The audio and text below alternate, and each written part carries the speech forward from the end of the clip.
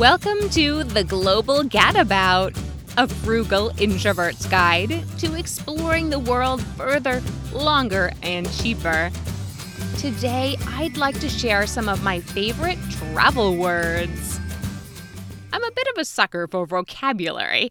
I love using precise words for specific meanings. Travel is such a broad word, but there are so many variations. Here are some of my favorite travel-related English words and their particular definitions.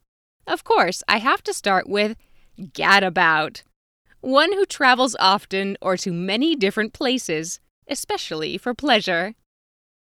Peregrinate, to travel or wander from place to place, especially by foot. Cottywomple, to travel purposefully toward a vague destination.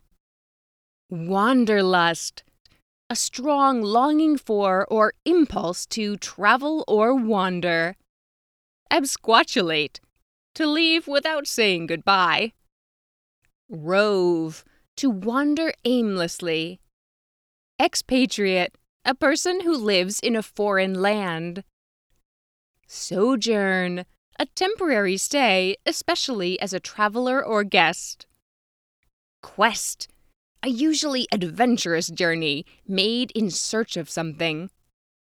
Wend, to direct one's course or way, to travel. Thanks for listening!